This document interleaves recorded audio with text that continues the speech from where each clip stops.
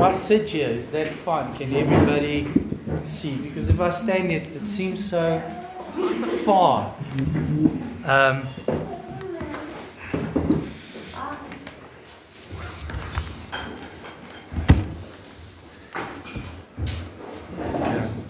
So, as I shared this morning when we prayed, just to give a bit of a backdrop to where I feel God is taking us this morning is this thing about faith.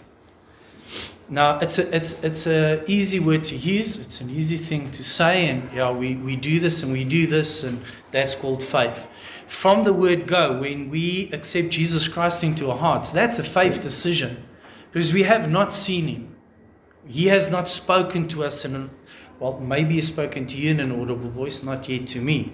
But it's not like we've had a conversation like this and He's introduced Himself like He's done to the disciples and those things at any stage. But the revelation inside of us, put there through the Holy Spirit, the gift of the Holy Spirit, the moment we hear this scripture come alive and speak to us, by faith, we accept the knowledge that Jesus is real, that He came to this world, that He died for us, that He walked upon the face of the earth, that God ordained it to be that way, that God, the three-in-one, started right from the word go in the beginning in Genesis by creating Adam and Eve, by creating the earth. That is what we believe. That is what our faith is built on. So I think at times we take it for granted. And we don't always acknowledge which part is faith. Where if we are, as believers are living, everything is faith. Because it's the only thing that makes sense. Even the word says we are no longer from here, but we are from Him. And we live according to His statutes. So the whole premise of what I want to share this morning is walking out that decision. It's a day to day. It's a choice. It's everything that we do, and I want to do it through sharing how Jesus, I feel, described it in a manner in John 9. Just so that's where we're going. Faith, living out faith, and faith is not just for you. It's for those around you. It's for your family. It's for every individual, and as you live, and you live according to those statutes that you believe, people start adhering to it. People see what you do. You become an example. When you start showing those characters that Christ showed, those things, all of those things, and you, without your knowledge, your faith is touching many people around you. And there's a morning that people will wake up, and because of your faith that you showed, that you displayed, you might not even know that in 3 months' time, a said person who saw your faith in action wakes up to a situation, but because of what he's seen in you and through you, makes a decision for his family, makes a decision about whatever it is, changing jobs or whatever the case may be, and it was you living out your faith. So that's the premise of where we're going. So John 9, I'm reading out of the Amplified version. So for me it's just very descriptive. But just to give a bit of a backdrop to the story, and in John 9, Jesus meets up with a man that is blind from birth. So before we read the scripture, I thought just it'd be good to paint a picture of this blind man. Okay, so born blind from birth. So this all takes place in Jerusalem. And the laws and the things at that stage in Jerusalem was if you had any suffering, they would say in the word, if you were blind, if you were lame, if you had leprosy or whatever the case may be, out of the synagogue it was preached that it was because of sin. You had this thing because of sin. No other reason. This man was birthed out of sin. So his parents had to live with this all their life that somewhere along the line something went wrong and they sinned so tremendously that what was supposed to be a blessing became a curse for them, because he was blind. And in the eyes of the law, in the eyes of those that preach the word, that's sin. He became a disgrace to his family, to those around him. I don't want to spend too much time on this, but it is good to have the backdrop of what happens here. The religious dictators, because that's what Jesus calls them further on in this chapter, says that the root of his blindness is sin. They actually mention it, I think it's in verse 36, where they say, you are so sinful from the crown of your head to the soles of your feet. You are fully covered in sin. Who are you to even speak to us? So this man's whole image of, I'm blind, I've never been able to see, he's living with, well, they sinned, I'm paying the price. Every day he needs to go out and beg for food, beg for money. So they were given cloaks to wear.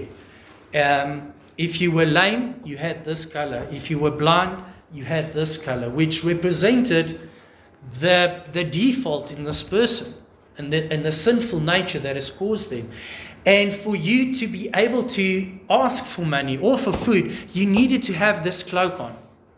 If you did it without it, you were thrown out of Jerusalem, because those were the statutes and the laws. And if you're a citizen here, you will pick up your lot in life, you'll put on that cloak, you will wear what has been spoken over you, and that is how you will live your life until you die. I mean, that's a death sentence. Let's be honest about it. You're there, but you might as well not be there. Your family's not mixing with you.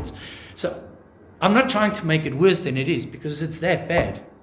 But I want us to see how the grace of God comes in and how faith in Him changes those situations in our lives.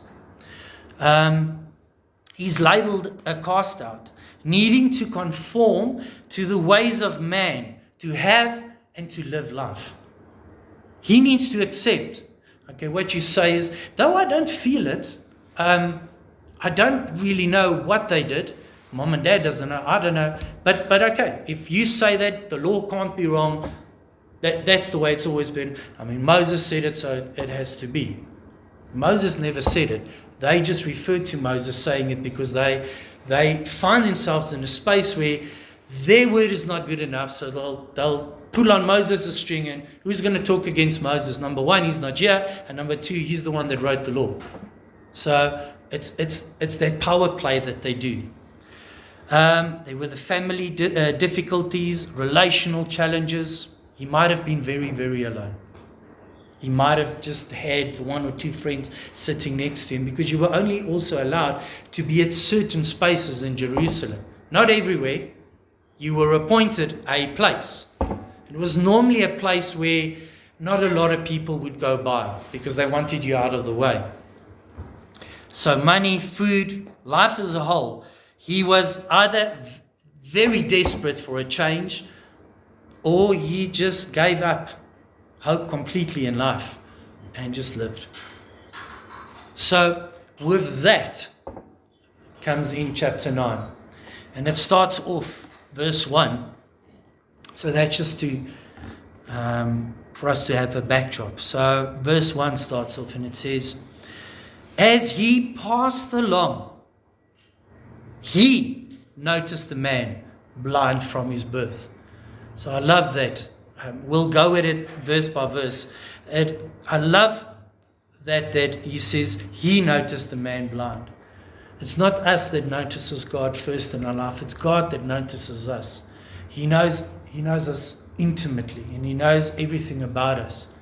And even when you feel alone, even when you are in a desperate place, He knows. Just as encouragement for you this morning, He noticed the blind man from his birth, not the other way around. His disciples asked him, Rabbi, who sinned, the man or his parents, that he should be born blind. So you see, they know the law. They know the statutes, that if you're blind, somebody sinned. Was it him? Was it mom and dad? Jesus answered and said, it was not that this man or his parents sinned, but he was born blind in order that the workings of God should be manifested, displayed or illustrated in him. Now I wrote here, I'm going to read to you. Many people in Bible times, especially the religious leaders, assumed that if a person suffered, it was because that person had sinned. There are consequences for sin, but suffering is not always directly caused by a person's sin. Hence Jesus Christ. He suffered for us, but not because he sinned. Yet he suffered. And Jesus is now opening up this whole new world to his disciples and even to this blind man, that it's not always because we sin and there's consequences. Sometimes it's life, and life happens. Goes on to say, the secondary purpose of telling us about this event is to teach us that illness and disease is not always due to one's personal sin. It is often due to the fact that we live in a fallen world riddled with sin and evil. Just a quick thing here. If we go back to the Old Testament, the enemy is only mentioned prophetically in Isaiah, as Jesus refers to seeing him being kicked out of heaven like a lightning bolt. But when Israel and they suffer, or they experience sickness or these type of things, the blame was always put towards God. They did not have a revelation of the enemy. And that's why many people could not understand when the enemy was introduced through Jesus Christ, bringing the word, bringing the truth. It was difficult to understand because God did not allow it. Because if we go to the New Testament, there is no sin in God. There's no sickness in God. God does not do this. God does not come and say, well, you will. Unfortunately, we do live in a sinful world, a fallen world, and things happen. And this is what he's trying to explain to them. But in all of this, he's wanting them to see that his grace and his mercy is sufficient to bring healing. So, verse 4. He says to his disciples, we must work the works. I'm going to come back to this. The works of him who sent me, and be busy with the busyness of while it is daylight. Night is coming when no man can work. So what Christ is saying here is this. We've got to be busy with laying our hands on the sick, prophesying life rather than death, evangelizing, bringing the truth to those around us. We need to be busy with the reason why Christ was sent in the first place, making disciples, because daylight is short. And when he refers to night is coming, it's when he gets crucified, the 3 days. He's referring to that, and he's saying it's short. My time is short. We need to be working the works of him who sent me. We need to show and display the love and grace of God that has not been displayed ever before. Verse 5, as long as I am in the world, I am the world's light. Now I want to sidetrack here. My favorite scripture in the Bible is 1 John 4:17 that says, in this union and communion with him, love is brought to completion and attains perfection with us, that we may have confidence for the day of judgment. Because as he is, so are we in this world. As he is, so are we. Now read the scripture with the knowledge. God is saying through through John writing this, he's saying as he is, as Jesus Christ is, so are we in this world. Now read the scripture again with the knowledge that you are like him. What is it saying? As long as I am in this world, I am the world's light. You see, there's a responsibility on us, an onus on us. We are the light. Jesus is not here now, but because He has ordained us, we are that light in the world. What light are we? If we were to ask ourselves or look in a mirror this morning, what light are we to those around us? Are we portraying love and acceptance? Are we willing to forgive? Are we willing to love when it's difficult to love? Because that is Christ. That is the light that came forth. That is the light that died on the cross. Just as a side note there. Verse 6. When He had said this, He spat on the ground and made clay, mud, with His saliva. And He spread it as an ointment on the man's eyes. Now I want you to take note here. This man was not even acknowledged that he was speaking about anything that concerned him. He has not been introduced to this man. There's been no communication. There's been no physical touch. Nothing.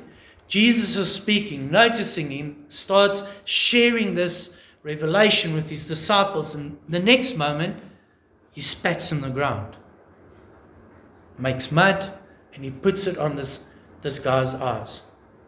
Now acknowledge you're that blind man. You hear this person speaking. The next moment you feel his hands on your eyes. You don't know who this is. But something's happening. And you in smack in the middle of it. I love this verse because it takes us back to how God created us out of the dust of the earth. That God would use this to explain to His disciples this miracle, this revelation. This verse just again echoes God's creative power, the Creator now recreating as He did with Adam and Eve. Verse 7. And He said to him, the blind man, who must be astonished, what's going on here? Go wash in the pool of Siloam, which means sent. So he went and he washed and he came back seeing. What do you think this guy went through?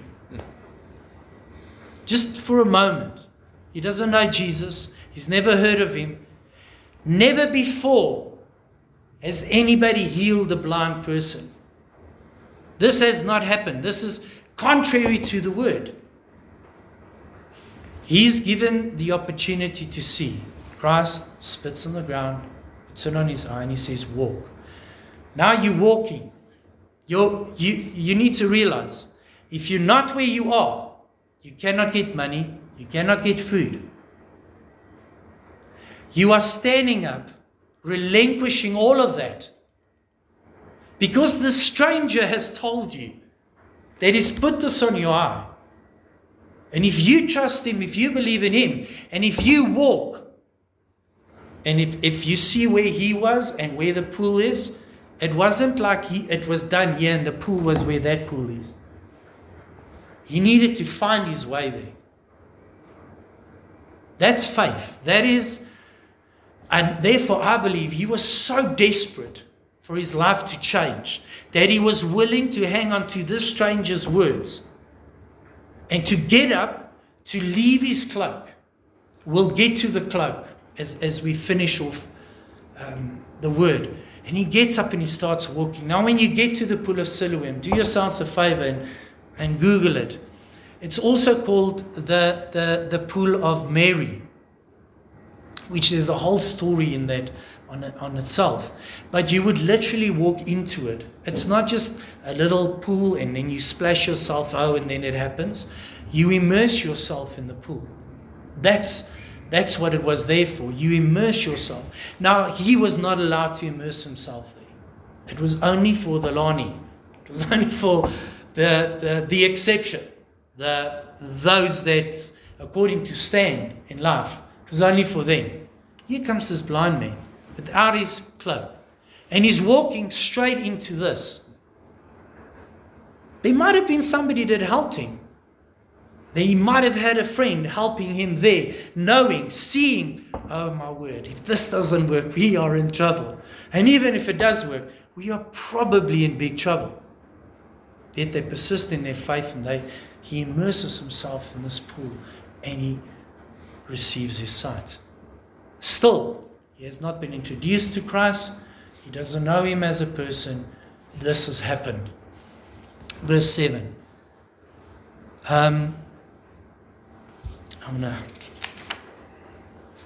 Verse 8.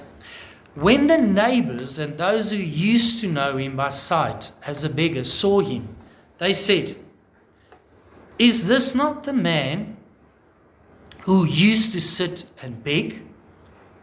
Now listen to verse 9 and try and link up with things in your life today.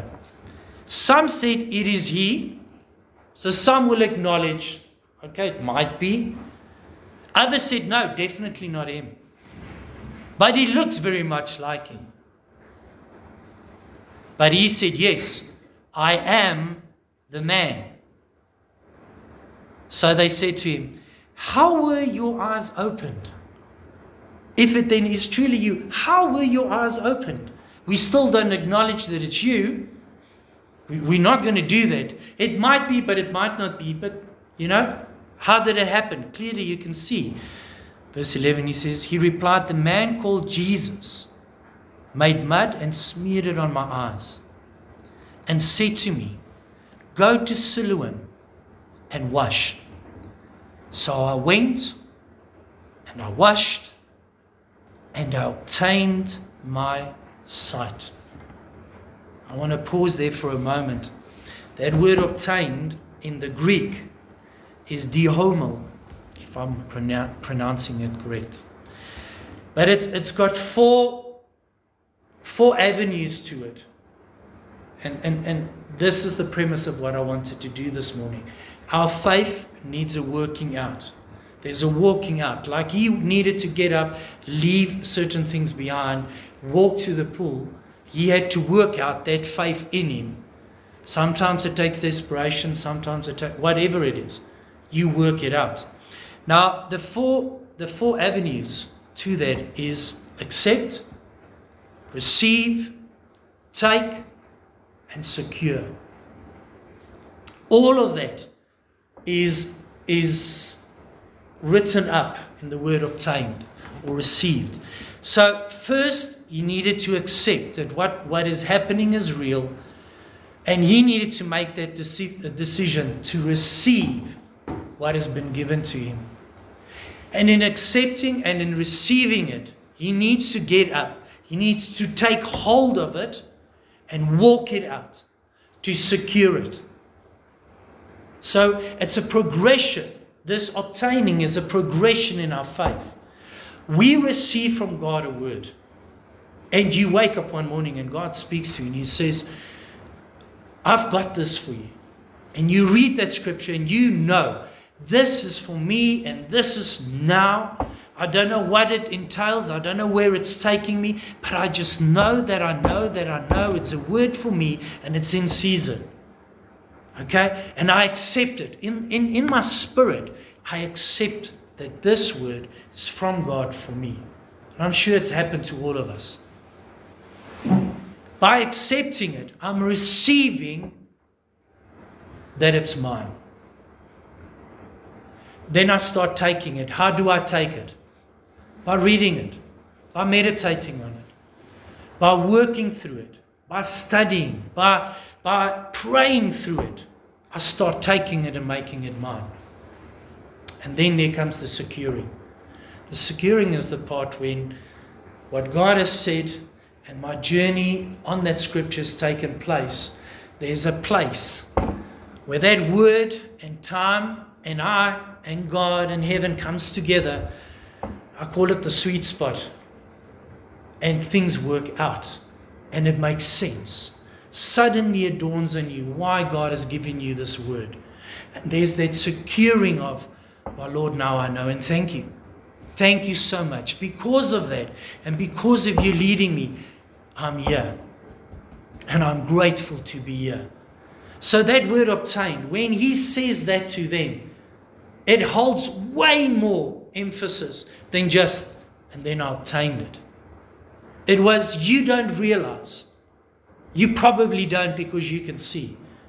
But when this man Jesus came to me and he spoke, I was not even aware he was speaking to me. And then I hear him spitting in the ground, and I can feel his presence up next and close to me. And then the next moment, I get this fright. He's putting mud on my eyes. Why would he do that?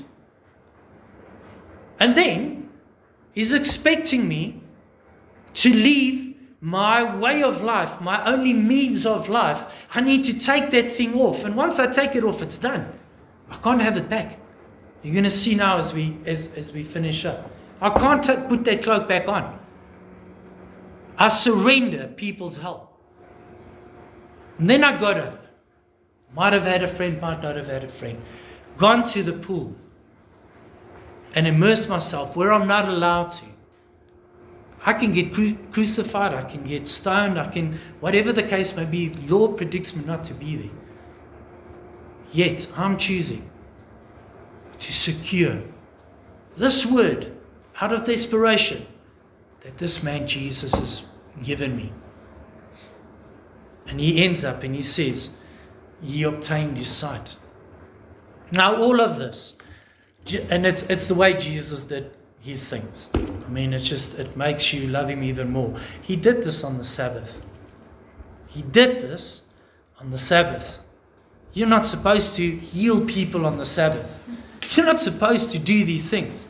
So this person was probably prompted by the fact that this rabbi is telling me to do this. He knows it's Sabbath day. He knows I'm not supposed to, but yet well, if he instructs, I will follow. And he ends up seeing. So you can go read the rest of that chapter because I want to move on to another part. But just the rest of the chapter is this whole argument where this man is brought in front of the synagogue and he's got to explain where he got his sight from. And the more he says, well, from Jesus, this man, Jesus, they say, no, it cannot be. We cannot acknowledge him as a prophet. We will not acknowledge him as a prophet. Because if we do, we are saying we are in the wrong. And we are not in the wrong. So they end up getting his parents in. And they're so scared of the whole situation. They say, well, we don't know. He's of age, let him speak for himself. Yes, it's our son. Yes, he was blind, but we don't want to speak for him. Because if you spoke up and you spoke against the synagogue, you were cast out. You were cast out. That means, a greater picture here, the synagogue is where they gathered. And every year, they would do atonement for the whole Israel. They would speak blessing over the whole of Israel. And if you were kicked out, you will not be blessed. You will start living as a family, as cast out in Jerusalem. So it was all about retaining the blessing, retaining that standing in life to have a life. So they're saying, no, he's of age, he can speak for himself, let him speak for himself. So not even there, they are prepared to. And he just stands, he says, and they start saying, well, this man you are referring to is a sinner. Sinners can't do this. He says, well, if you say sinners can't do this, then he's got to be who he is and who he says he is, because he's definitely not a sinner. And it ends up where they throw him out and they cast him out from the synagogue and they say, you are not welcome here. We will not have this. We will not stand for this. This Jesus is an imposter. And then Jesus gets ear of this.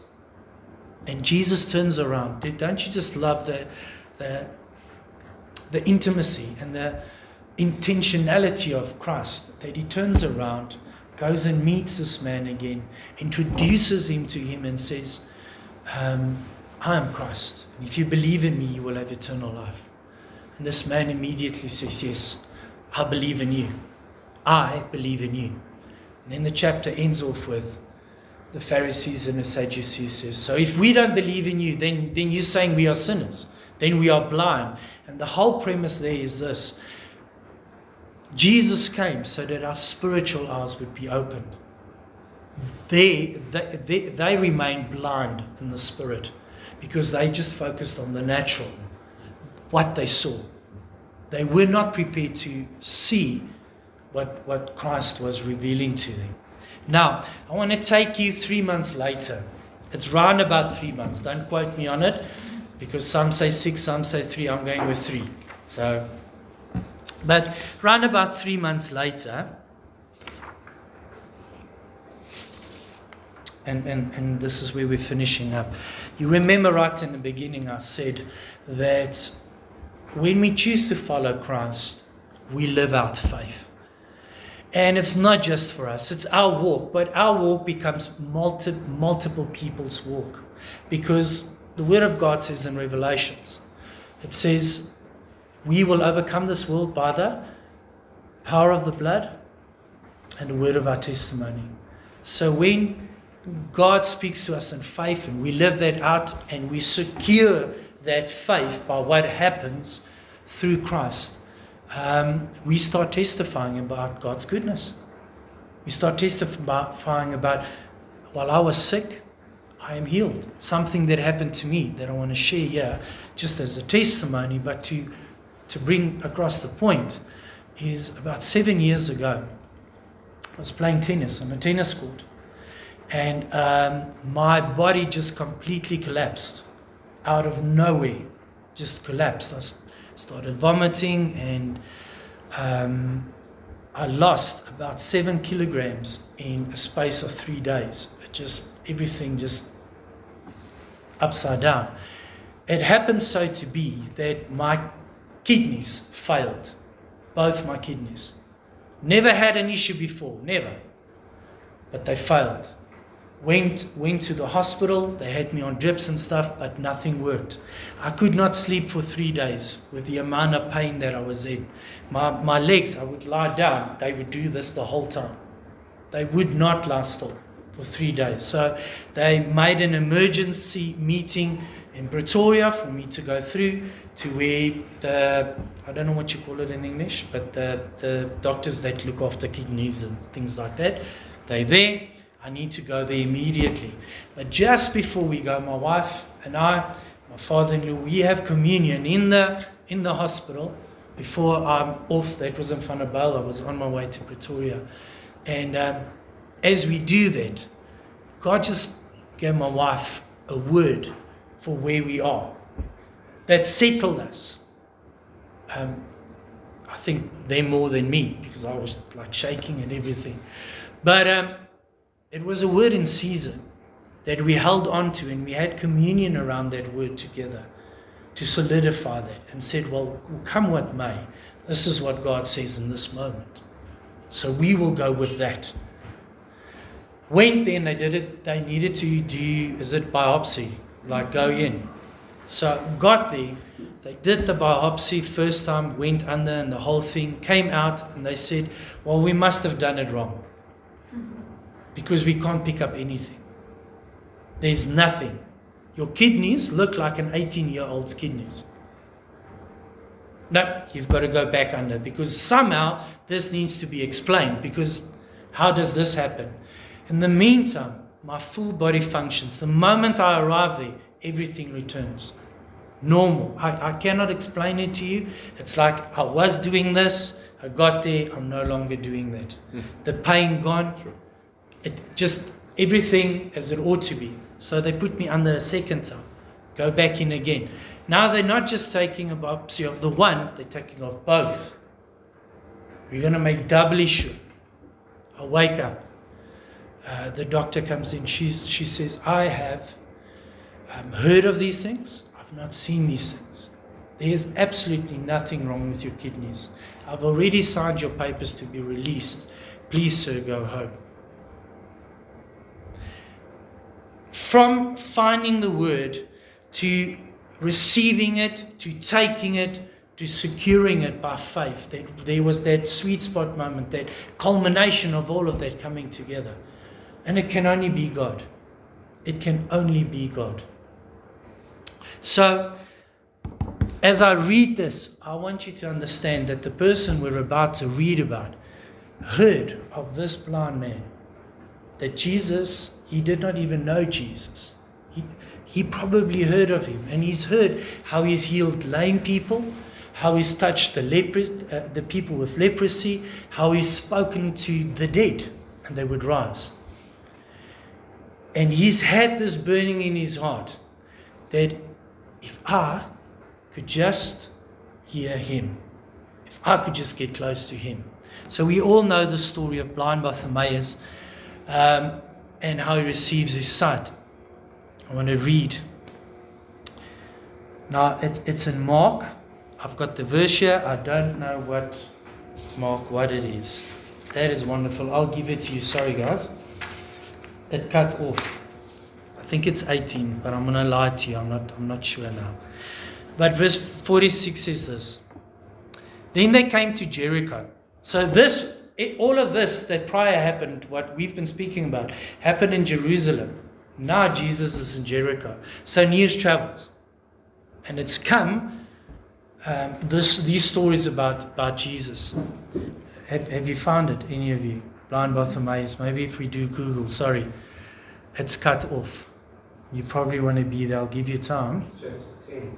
Chapter 10. Mark. Yeah. Okay, there we go. So it's Mark 10, and we add verse 46.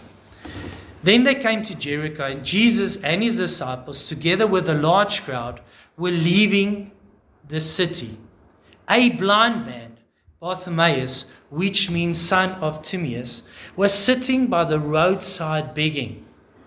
When he heard that it was Jesus of Nazareth, he began to shout, Jesus, Son of David, have mercy on me. The exclamations there, he was a lot louder than I was just now.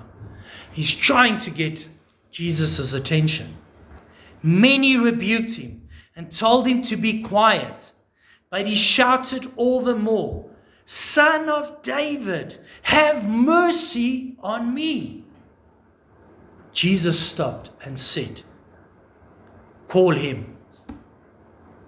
So they called the blind man. Cheer up, on your feet. He is calling you. Now, this verse is what makes it so powerful.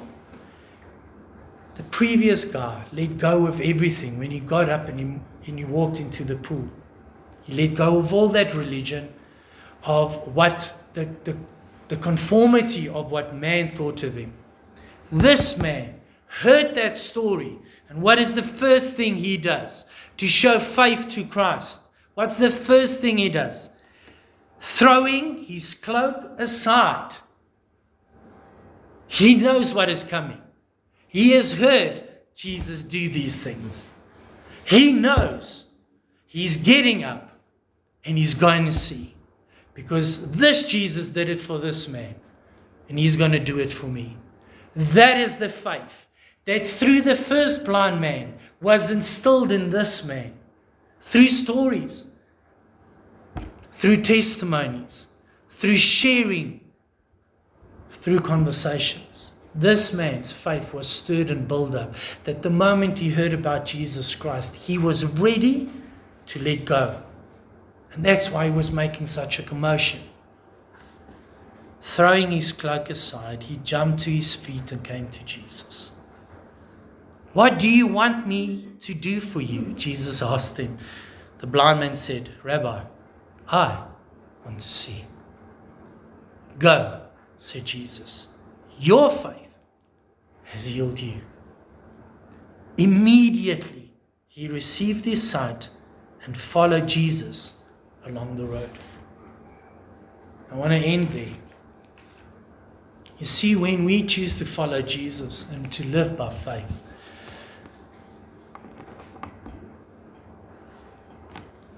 it's such a powerful statement every day. Because the life we live, the life we share with those around us, we don't always see the impact that it has.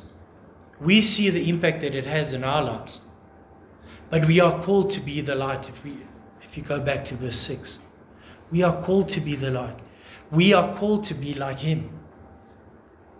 Our faith is not just for us. Our faith is to be shared. Our faith is not just for us. And I know We've all had the experience where we would testify, and there were people just like here, just with this blind man, that said, no, cannot be, something's wrong. Or there were people like, we want to believe, we've heard this, but maybe we've been those people. Maybe we've been the people that asks, well, it's happening for them, it's not happening for me. There's so many scenarios. This morning, just as an encouragement, I want to put that song on again and just you be with God. I want you to ask Him, Lord God, help me in living out my faith so that it brings glory to you. May I be like the first blind person that's prepared to give up religion, my stand in life, my conformity to life and the statues that people expect it to be. May I be as bold as that. So that my life, in 3 months from here, 6 months from here, maybe for my kids, when they're grown up and they're married and they've got kids, that maybe something, even minuscule, that I've done, that they've seen, in growing up with me in my home, will have impact on them when they need to make a decision. You see, faith is not just for us. Faith is what binds us together. Faith is what makes us believers. Faith is the language that makes us hear when the word or the name Jesus Christ is mentioned. Like I prayed in the beginning, that place of belonging, that place of, this is where I want to be. So as I put the song on, I don't want to say too much anymore. Just want you to spend time with God. And afterwards we'll pray. But maybe there's a battle in your life. Something that you're walking out and you've been walking it out for long and it's not coming to an end. Maybe you just need to be encouraged this morning in that. Maybe your faith needs a stirring up again. Or maybe it's just, Lord God, thank you. Thank you for just reminding me how precious and absolutely not cheap faith is to you and to those that I love and are around me. So I want to play that.